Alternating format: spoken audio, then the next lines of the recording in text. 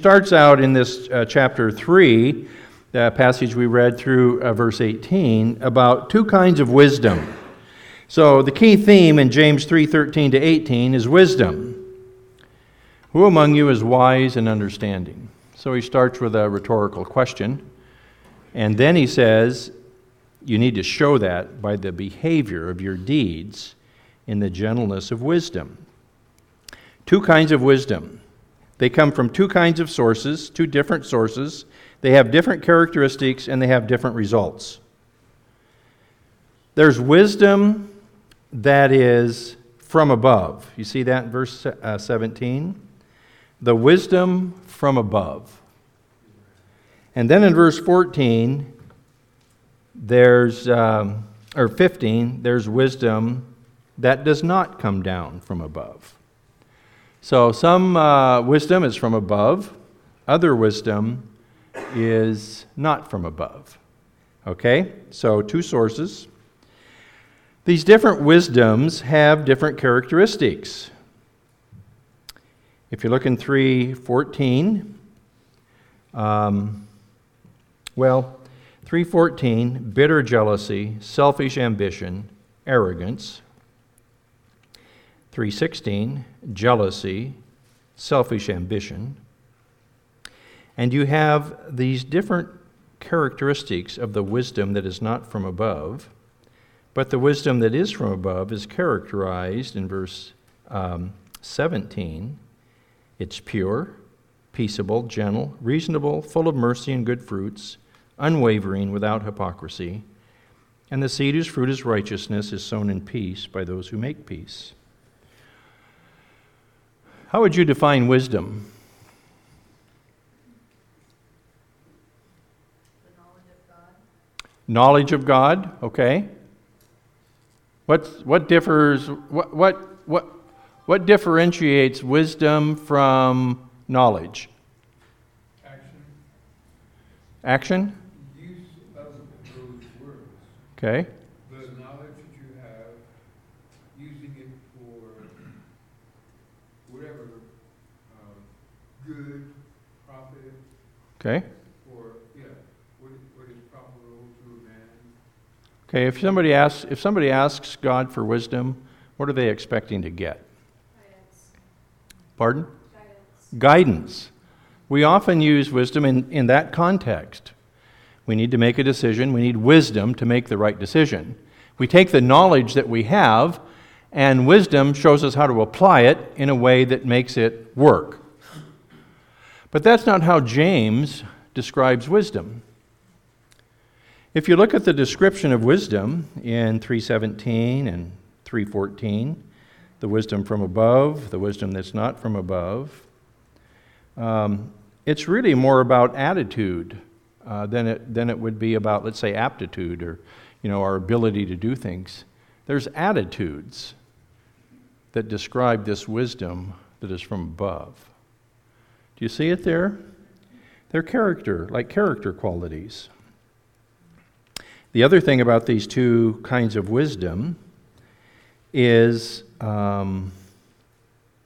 if you look in 3:15, this wisdom is not from above, coming down from above, but is earthly, natural, demonic.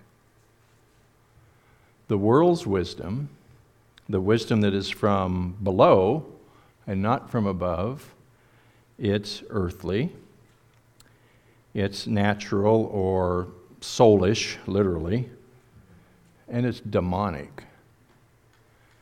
Do you realize that when you are living a life characterized by this kind of wisdom that does not come down from above, James says it's actually demonic.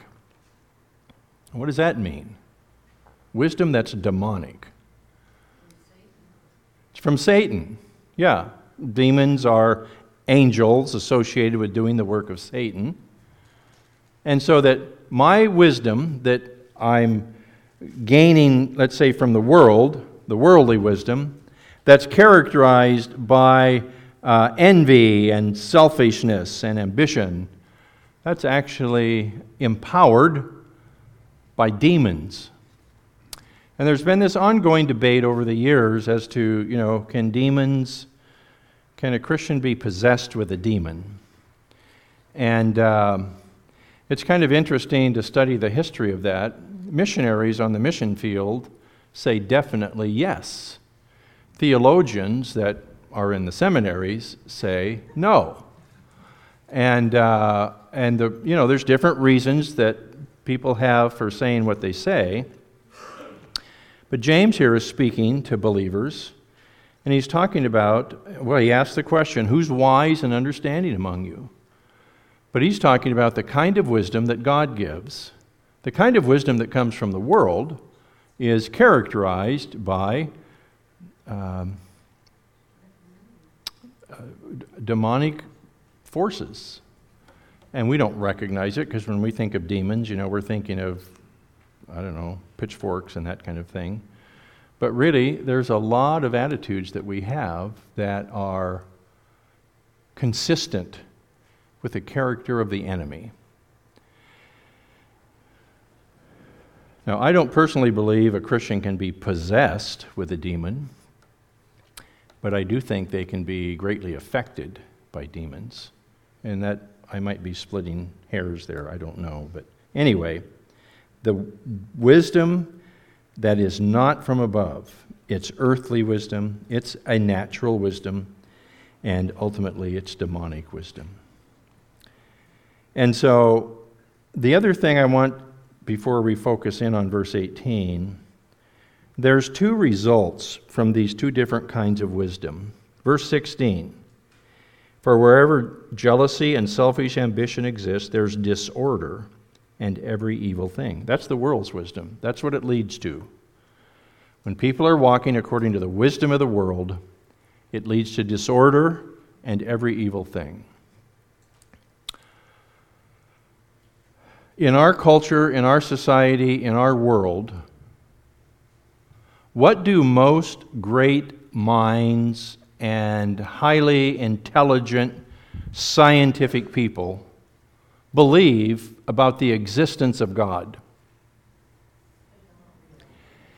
They don't. They don't believe that God exists. And these are the wise people of the world. But the Bible says in Psalm 14 and in Psalm 70, I think it's 73, those who say there is no God, the Bible calls them fools. The fool has said in his heart, there is no God. And so we see this contrast between wisdom that comes from God and the wisdom that's from the world around us. And in this world, this wisdom that comes from above, I want to just focus in on the quality in James 3:18. The seed whose fruit is righteousness is sown in peace by those who make peace. And just jump up to 3:17. One of the aspects of the wisdom from above is that it is pure and then peaceable. And so I really want to take a few moments this morning and talk about this concept of peace. Peace. It's one of the major themes of the Bible. It's one of the characteristics of God. He's called the God of peace. Jesus was the Prince of Peace. Peace is one of the fruits of the Holy Spirit.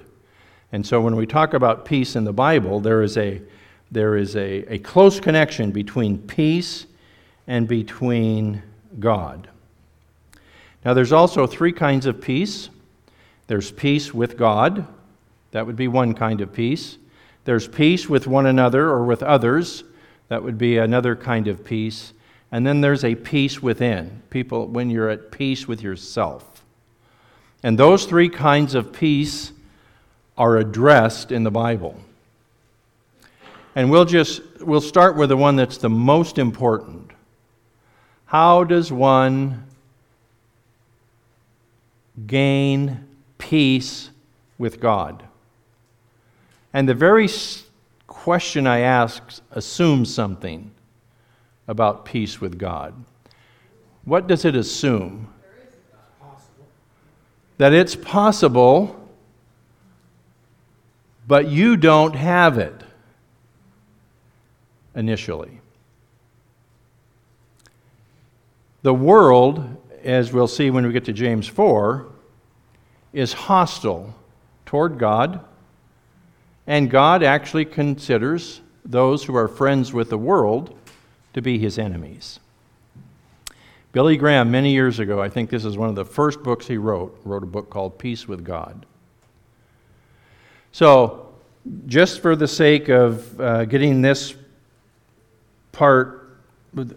aspect of peace made clear, how does one get peace with God? How do you enter into a relationship where you're at peace with God and God is at peace with you? Tim? Romans 5:1 says, now having been justified by faith, we have peace with God. Verse 2, we were given that access through Christ Jesus. So Okay. having faith in him. That's right. Okay, so we know that, all right? But just, anyway, that's the verse to go to. Therefore, having been justified by our faith, we have peace with God. Not we're going to have peace, not we might have peace, not we wish we could have peace, we do have peace. We are at peace with God through what Jesus Christ has done for us on the cross. I'd like to show you real quickly, and this might be a little bit of an aside, but keep your place here in James 4. And I'd like you to go back to the Gospel of John, chapter 14. John 14. As we've been studying through the Gospel of John on Wednesday nights, a couple passages have really been sticking out in my mind. John chapter 14, verse 21. Jesus is the speaker here. He who has my commandments and keeps them is the one who loves me. And he who loves me will be loved by my Father, and I will love him and disclose myself to him. And then verse 23, Jesus answered and said to him, if anyone loves me, he will keep my word, and my Father will love him. And we will come to him and make our abode with him. Okay, now before I move to the next verse in John, on what basis from those two verses does the Father love us? Because we love Jesus. And if you turn to John 16:32, I think that's what it is.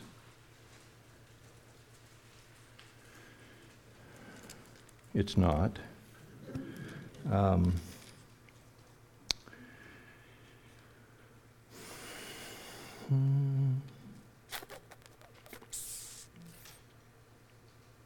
Verse 27, John 16:27, for the Father himself loves you because you have loved me and have believed that I came forth from the Father.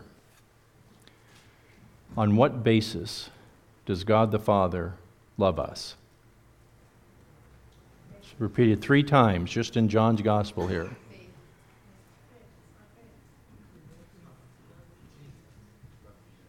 I'm hearing with the hearing of the ear. It's because we love Jesus. The Father loves us because we love Jesus. As you go through the Gospel of John, as we've been doing, you find the close connection between a relationship with the Father, but it can only come through a relationship with the Son. And so, to say that God the Father loves me, and yet he loves me apart from Jesus, that would be not entirely accurate. When you go back to James 3, so let's go ahead and do that right now, we've talked about peace with God. Where does that peace come from? A lot of people believe they're at peace with God because they're not committing any major crimes or serious sin. And so they simply assume that God is at peace with them because they feel like they're at peace with God. There is no peace with God apart from Jesus Christ. That's what Tim quoted Romans 5:1. And so all the more reason to share the gospel of Jesus Christ with a world that for the most part doesn't know about that connection. Peace. It's one of the Bible's major themes. Peace with God, peace with self, and peace with others. So I'm going to talk about peace with others, but let's talk about how do you have peace with yourself? And what is that anyway? Peace with yourself. To be at peace with yourself. Is that even a legitimate concept? Yes. Yes? Okay. What is it? Brian? Where does the second part of that, if you love me, where does that come in? I think that's if you look at John's writings, both the gospel and his epistles, the evidence of new life is a righteous walk, obedience. And I've shared my testimony in the past about reading through 1 John when I was living a life not really walking with the Lord, and it scared the daylights out of me. Because here's what John says.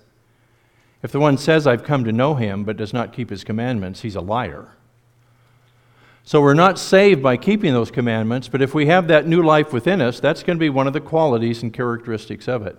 So that would be the connection I would make there. There's two things that John is especially concerned about in his epistle that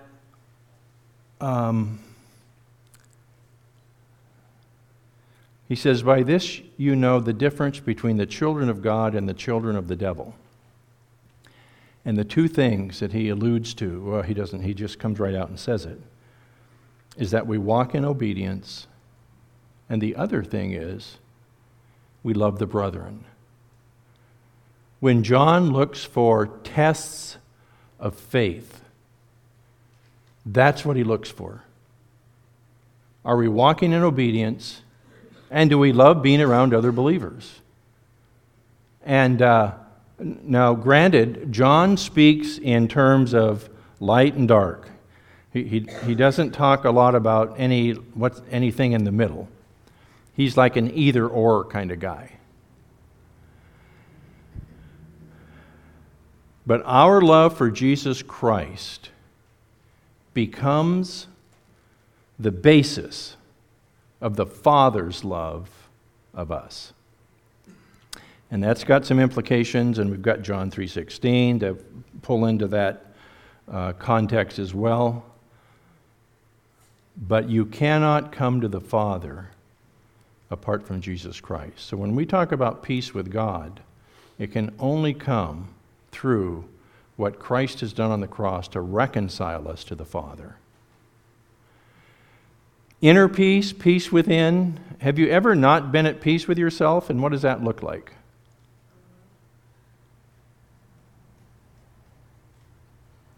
Confusion and disaster. Confusion and disaster. Okay. Maybe guilty feelings? Guilty feelings. Beating up on yourself, maybe for mistakes that you've made or whatever. And you have this inner turmoil. Yes, Patty? Hopelessness. Okay. Hopelessness. Tim? Irrational. Okay. Thoughts, feelings. So the Bible has a lot to say about having peace within. Okay. We're not talking about peace with God. We're not talking about peace with other people. We're talking about that inner peace. And again, that's going to come from the Holy Spirit as well. So, that might well come like when somebody dies and you're upset and angry and worried and Yeah. all different kind of feelings. You've lost some of that peace. Yeah, you're just not settled. Now what James is going to talk about is what I'm going to focus on now, and that's peace with other people. It says in 3:18, and the seed whose fruit is righteousness is sown in peace by those who make peace. Dean quoted one of the Beatitudes this morning, one of the blessed are. One of the very first ones in Matthew 5, I think it's 5:9. Blessed are the peacemakers. This verse says, those who have that wisdom from above are those who make peace. They're peacemakers. That characterizes those who are followers of Jesus. The fruit of the Spirit: love, joy, peace. Peacemakers. That means that there is a calling upon you to make peace with those with whom you may not be at peace with.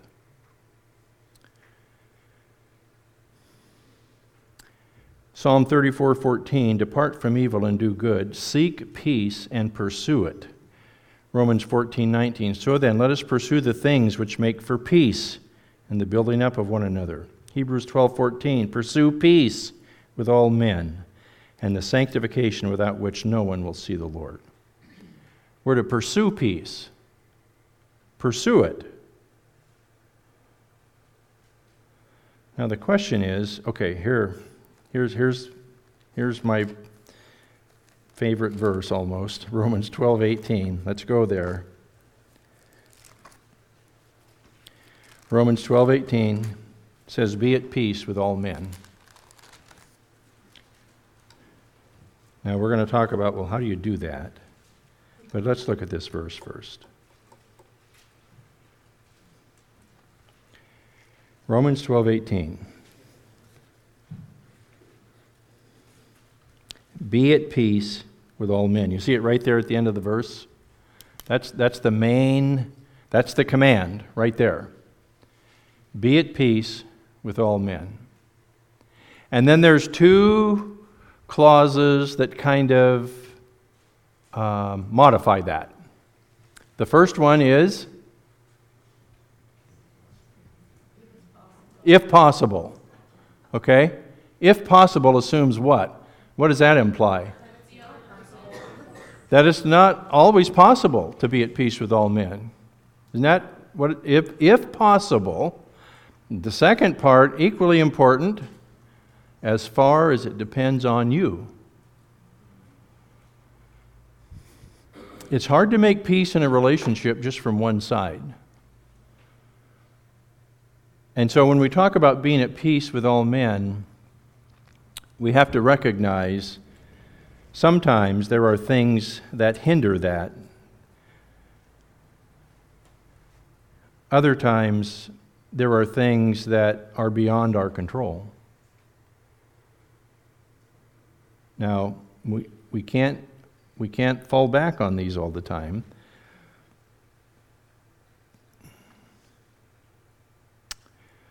So, let's name some things that keep peace in relationships from happening.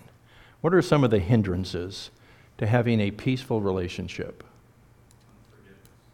Unforgiveness. Okay? Having to be right. Or half a last word. What's that, Randy? Uncompromising. Okay. Okay.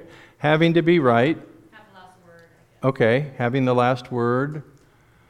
Because of pride and ego. Having your own way. Being prideful.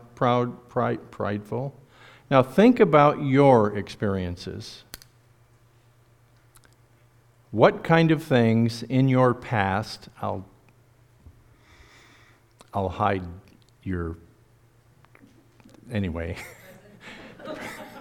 What kinds of things in your past can you recall that prevented a peaceful resolution to maybe a conflict that you had?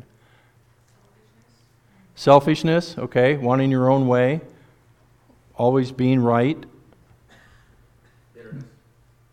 Bitterness. How does bitterness affect resolution of conflicts? Get hardened. Okay, yeah. Don't want change. Yeah, bitterness is that you don't want it fixed. Sometimes there's pain that you don't want to open yourself up That's exactly right. Yeah. Yeah, and that's a big one. If you're hurt deeply by someone, It takes your peace away. it removes the peace. to. If you let it. Yeah. Oh, that's a good point too, if you let it. All right. Now, okay, so we're just getting started here, but I just wanted to bring those up. Turn to Colossians 3:12, because this is going to help us. So what I want us to do this morning as we look at this is just hear how the Holy Spirit might be directing us to, as best that we can, under the, if it's possible, as far as it depends on you, to actually pursue peace. A lot of times we just live with the fallout, and sometimes that's all you can do. But other times, sometimes we can do things. Colossians 3:12. So as those who have been chosen of God, holy and beloved, put on a heart of compassion, kindness, humility, gentleness, and patience, bearing with one another and forgiving each other. Whoever has a complaint against anyone, just as the Lord forgave you, so also should you. Beyond all these things, put on love, which is the perfect bond of unity. Now, I need to remind us that we're especially talking about conflict between believers, because that's what James is addressing in the church. Conflict between believers in a church. There's probably nothing as ugly as conflict, unresolved conflict between believers or groups of people within a church. Jesus said, "By this all men will know that you are my disciples." And what is it? What's the this? We have love one for another. Jesus prayed in John 17 for us. And what did he pray? He prayed that we would be one in unity. And so James is really this idea of being at peace and having the wisdom that's characterized by making peace. He's speaking to believers. He's speaking to the church. It's especially necessary for those of us who name the name of Christ to, if at all possible, to bring peace to our relationships.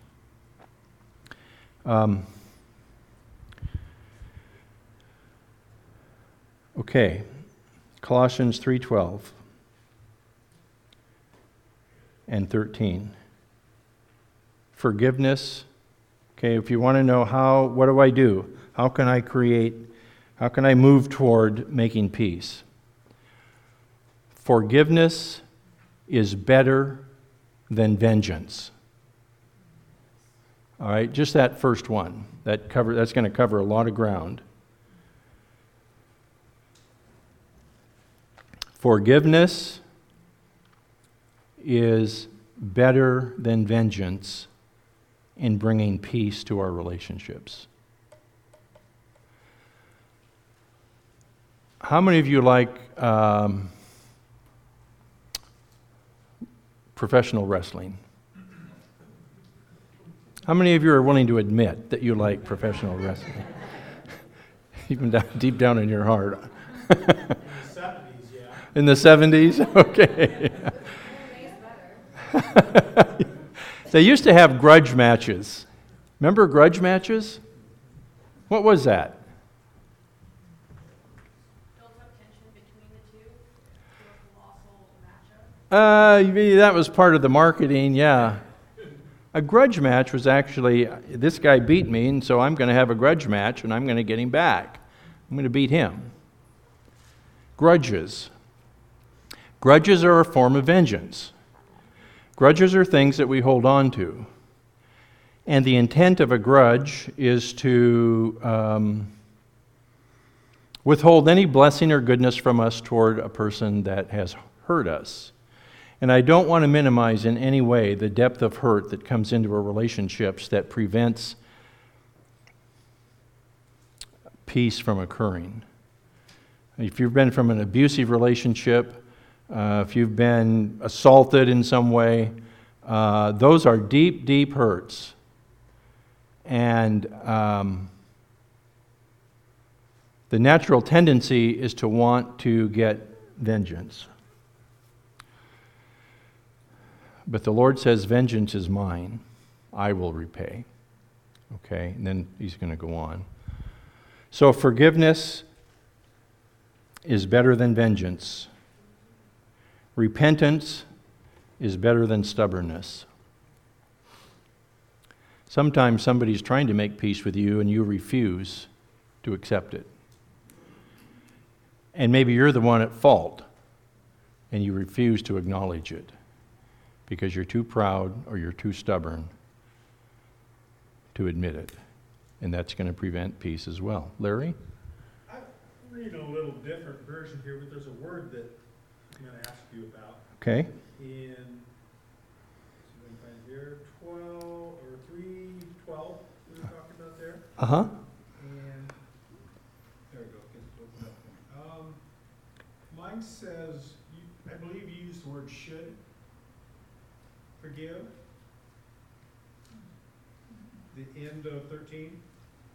Mine says must forgive. Oh, okay. I see. Just as the Lord forgave you, so also should you. To me, there's a big difference. Is there... Should. I feel like should implies that you might, and what was the word you used? Must. Must imply that that there's no doubt. Okay. Anybody else want to weigh in on the should, must? Should's kind of a suggestion, and must is a command. You might be better off. Should is a suggestion, must is a command. That's probably true, yeah. I would take this as a must, obviously, because I don't think it's negotiable, so to speak. Tim? Yeah, to agree with you, it's not about what we think, but about what God says. So Matthew 6:14 and 15, if you forgive men for their trespasses, I will forgive you. And if you don't, I won't. It doesn't need interpretation. Okay, all right. It's pretty much a must. Cut to the chase. Must, okay. This passage also says we're to bear with one another rather than provoke each other. Okay, if I could summarize what you're saying, because I know what you're saying. Remember the part that says, if possible, as far as it depends on you. You're not going to gain a peaceful relationship with somebody that wants to keep bringing up the hurts, or someone that doesn't want to acknowledge their part in it. Jesus said in Luke 17, if your brother sins, reprove him. If he repents, forgive him. You see, there's a sequence there. Everybody's got to play a part in bringing that relationship together. You can't do it just from your side. And there's also the issue of where we need to set boundaries for people who are simply not interested in correcting their faults. In other words, you don't want to just put yourself right back out there again to get smacked around or whatever. Okay? Sean? So this doesn't really mean things are like they used to be. No. All forgiveness does is you saying, I am not going to bring vengeance against this person that hurt me. That's what forgiveness, that's what you're giving up for. Okay? Does that relate to the verse that says not to cast our pearls before swine? Yeah, that could be related to that. Sure. Yeah. But again, be careful that you not use that as an excuse, but that it's a genuine issue, which it is with a lot of people. Yes? I think forgiveness is for you to move forward with that inner peace, right? So Yes. At some point in the future, if the other, say, party is willing, that you have that inner peace and you can move forward with that relationship. Yes. It's not That. No. for you to move forward? Forgiveness keeps you from getting embittered. And then that root of bitterness springs up and defiles many. Let me just, I kind of hate to do this because I do like to talk a long time. In these kinds of relationships that Nicole is describing, there's three things I wrote down here when we're dealing with broken relationships. And one is to give grace. The other one is to give space. And sometimes you've got to give time. All right? You can't change another person's heart on your own. Okay?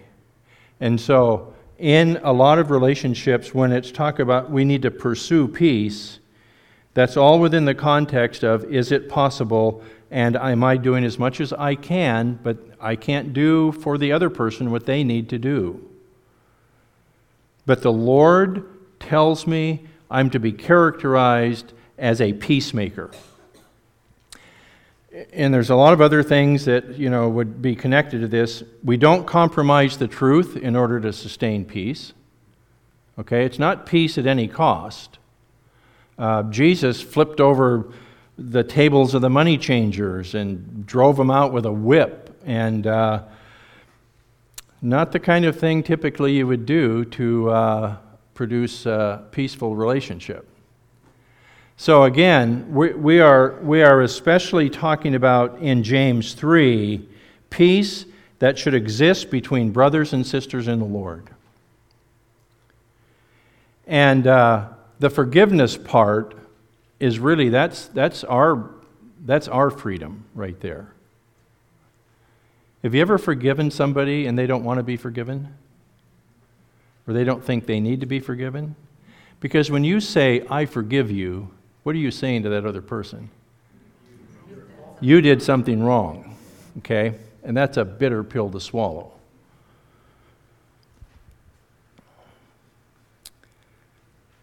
There are those people that, for some, don't raise your hand, but I know this is true. How many of you have been affected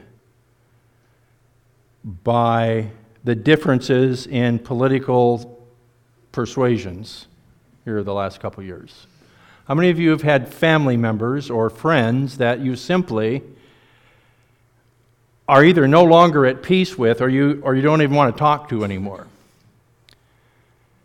Okay? Now, Jesus told his disciples, he says, I've got a lot more to tell you, but you can't bear it now. And so there's some things that we don't address at the time. There's some things we just pray and ask the Lord about it, and then if the Lord allows it, we can pursue it toward maybe a peaceful resolution. There may be some relationships you'll never be at peace with. If you went through a nasty divorce, you've got an ex-spouse that's still dinging you. You need to pursue peace, but let's face it. Sometimes people, it's not good for them to be around certain people. And again, when you're in a situation like that, here's what Jesus said. But I say to you who hear, love your enemies, do good to those who hate you, bless those who curse you, pray for those who mistreat you. Now there's three things that you can do, and it may not result in your enemy becoming your friend, but this is what we are to do. Because this is what Jesus would do. We love our enemies. We do good to those who hate you. We bless those who curse you. We pray for those who mistreat you. And even if that's all you can do, I minimize it just by saying that. That's what we need to do. And it's hard to do. But that's what the Lord says to do. We are to pursue peace because that is the wisdom that comes from above. And just as the Lord pursued peace with us. And so if there's someone within the body here that, or another believer in particular, that wronged you, and you just, see, you can be at peace without necessarily, this is what Sean was saying, if you forgive somebody, that doesn't mean that your relationship is going to return to what it was before the hurt happened. Most likely it won't, okay? Those hurts hurt. And like Nicole is saying, it's a painful thing to enter back into that relationship with that in the background. Now sometimes the Lord gives you the grace to do that. Sometimes there can be unfaithfulness in the marriage, and the Lord restores that marriage, and it's actually stronger afterwards than it was before. I mean, that's what God can do. Other times the hurt is so deep that you can forgive, but you don't want to put yourself back in that situation again. If there's a child molester and he confesses and you forgive him, you're still not going to let that guy babysit your kids, right? So that's the price they pay for their disobedience. That's on them. It's not on you. Okay, the fact that you can no longer have the relationship that you once had, that's not unforgiveness on your part. That's the price of their irresponsibility. That's the price you pay when you disobey. That's a part of the price that you pay. And so, when we talk about be at peace with all men, sometimes it's not possible, and sometimes we just do as much as we can do. But one thing that we can always do is pray for those with whom we are not at peace. And to go beyond that, if possible, do good to them. Bless them. Pray for them. And this idea of you give grace where you can. And you give time for healing to occur. And if necessary, you keep your distance from the person who truly doesn't appear to be repentant.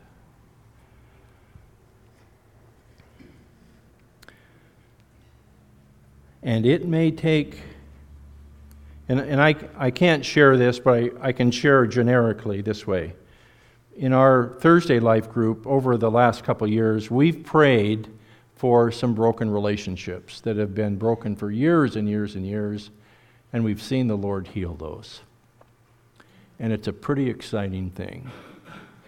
And I think Sharon can testify to her own testimony with her daughter-in-law, how the Lord has begun healing that.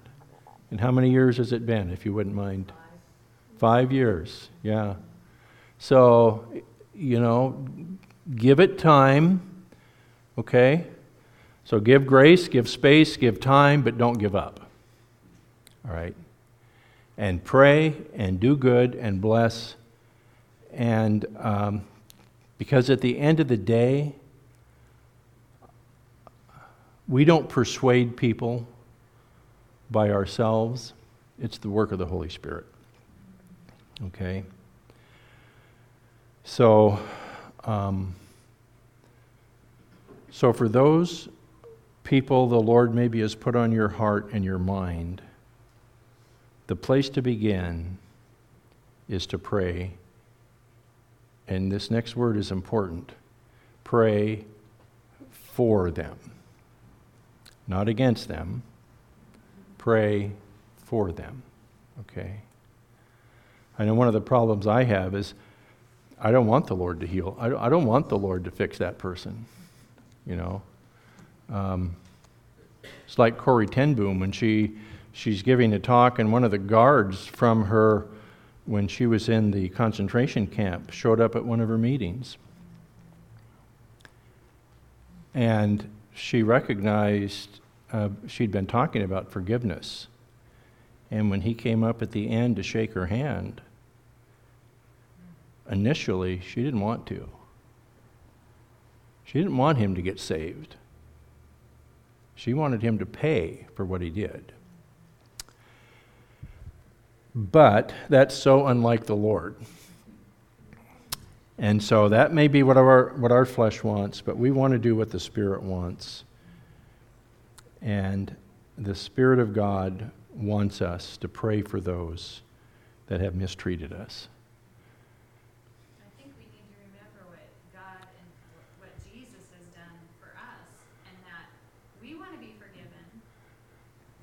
I don't know, that just always resonates with me. Yeah. It's like very convicting for me. Just forgive just as Christ forgave us, Yeah. right? Yeah. Yeah. We have to extend that grace to others because Mhm. Yeah. if not, This- Tim quoted. Yeah. This doesn't answer all the questions, but I would just say this is just a starting point. Just pray for those individuals, whoever they are. You may never see them again the rest of your life, but that's not the point. The point is God can change their heart. And if it's a relationship within the body of Christ, we really want to pursue that peace, okay? Where both parties have the same Holy Spirit. We don't want to be the one that's hindering the work of the Spirit to bring unity to the body of Christ. Okay. Any other thoughts or comments? God just told me a long time ago about forgiveness, and he says, well, if you have higher standards than me, then don't forgive. And he knew what to say, because man, that just pierced my heart. I Yeah. thought, "Oh, I heard him." Yeah. Yes. Well, I'm just wondering, like, do you pray for them to, like, confess or their salvation, or, you know, because in my personal experience, I don't only pray for, like, wealth and happiness, you know? Yes. Yeah. No, that's right. What do we pray? What do we pray for those who mistreat us? What do we pray for them? That they would know Jesus. First of all, that they would know Jesus. Yeah. It's not, bless my enemies with abundant prosperity and goods, and, that's, we're robbing them when we do that, because what they really need is that relationship with the Lord. It's like Fiddler on the Roof. The rabbi prays for the Tsar. He says, may God bless and keep the Tsar very far away from us.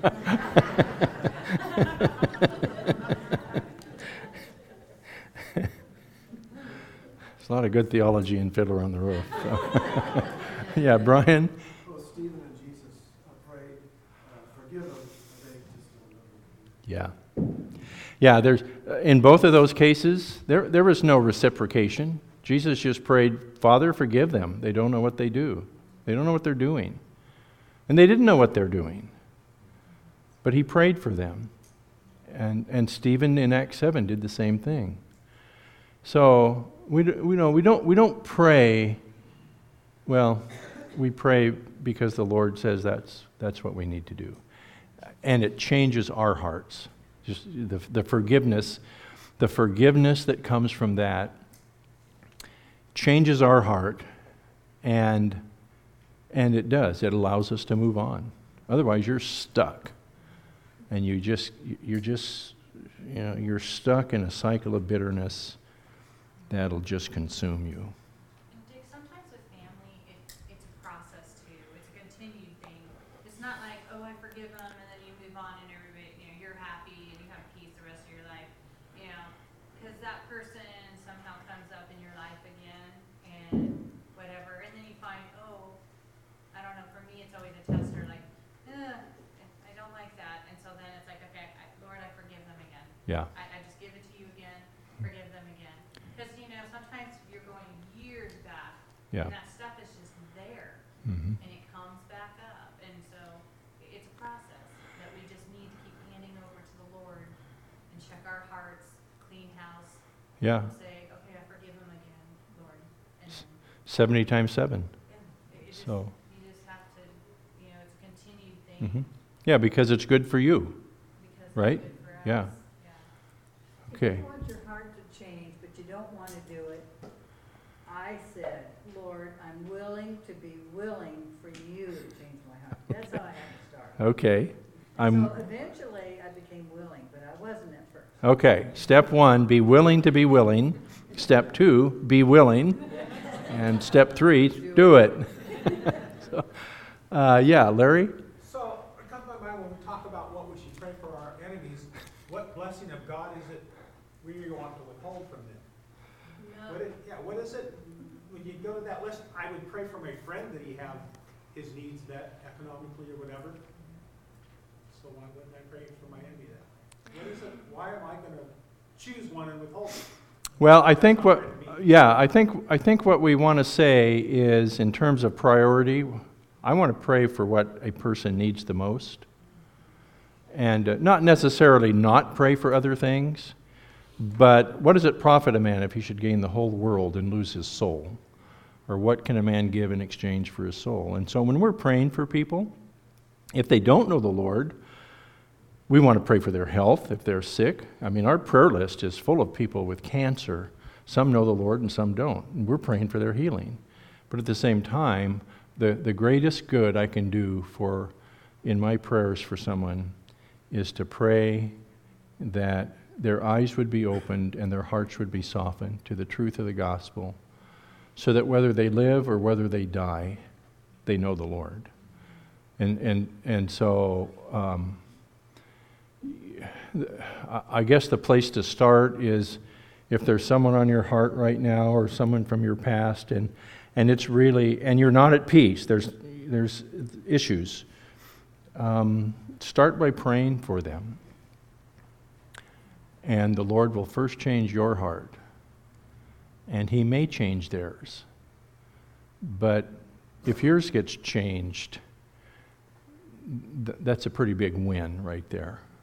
Yes, Justin. I would say that forgiveness is the first step towards that. Yes. And having that calm heart and being able to have the ability to pray for those things. that's right. Because that opens that cleanses your heart first. Okay? And don't get any expectations that, well, I've forgiven them now everything's going to be okay. But that's the place to start. First step for peace.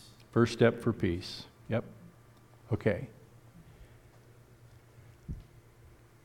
The word says in Hebrews 4:12 and again 6:17 that this book, the Bible, the living Word of God, is the sword of the Spirit.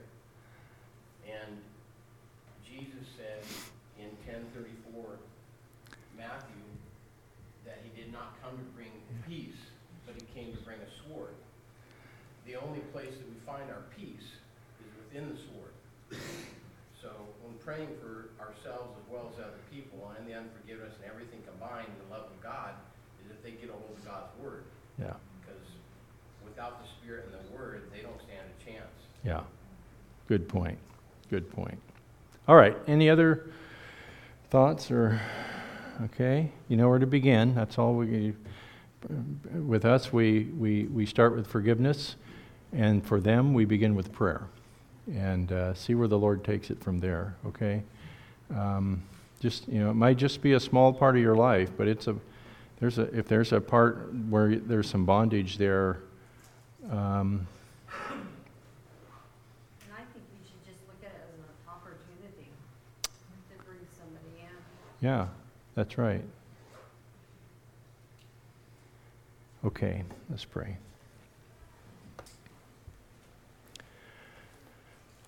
Father, there is so much more that you've said in your word that deals with this. We need the wisdom that's from above. Lord, this area of forgiveness, especially with those that don't want to acknowledge maybe their part, and Father, especially when there's been deep hurts and we're guarded. Lord, we need the wisdom from above. We need to set the boundaries that you would have us set. But Father, you've asked us to pray and to do good and to bless those who have mistreated us. We recognize, Father, that those actions will change us as much as they will anyone else. And Lord, I like what you shared through Sharon, that we have to be willing to let you make us willing. Lord, we want to be a people who walk in obedience so that we can be seen as different in this world. We want to be a people who forgive, just as Jesus forgave us. Father, we need your help. These hurts are deep. Some here have suffered great, great amounts of pain that continues over the years. And Father, we want to be set free. Would you speak to our hearts this morning? Help us to be willing to forgive and to say so. And then, Lord, if we have to forgive time and time and time again, that's no different than how you've forgiven us. Thank you for the blood of Jesus, which cleanses from all sin, and we have that permanent forgiveness from the ultimate penalty. Father, by grace we have been saved. Let us give grace to others in our relationship. We pray in Jesus' name. Amen.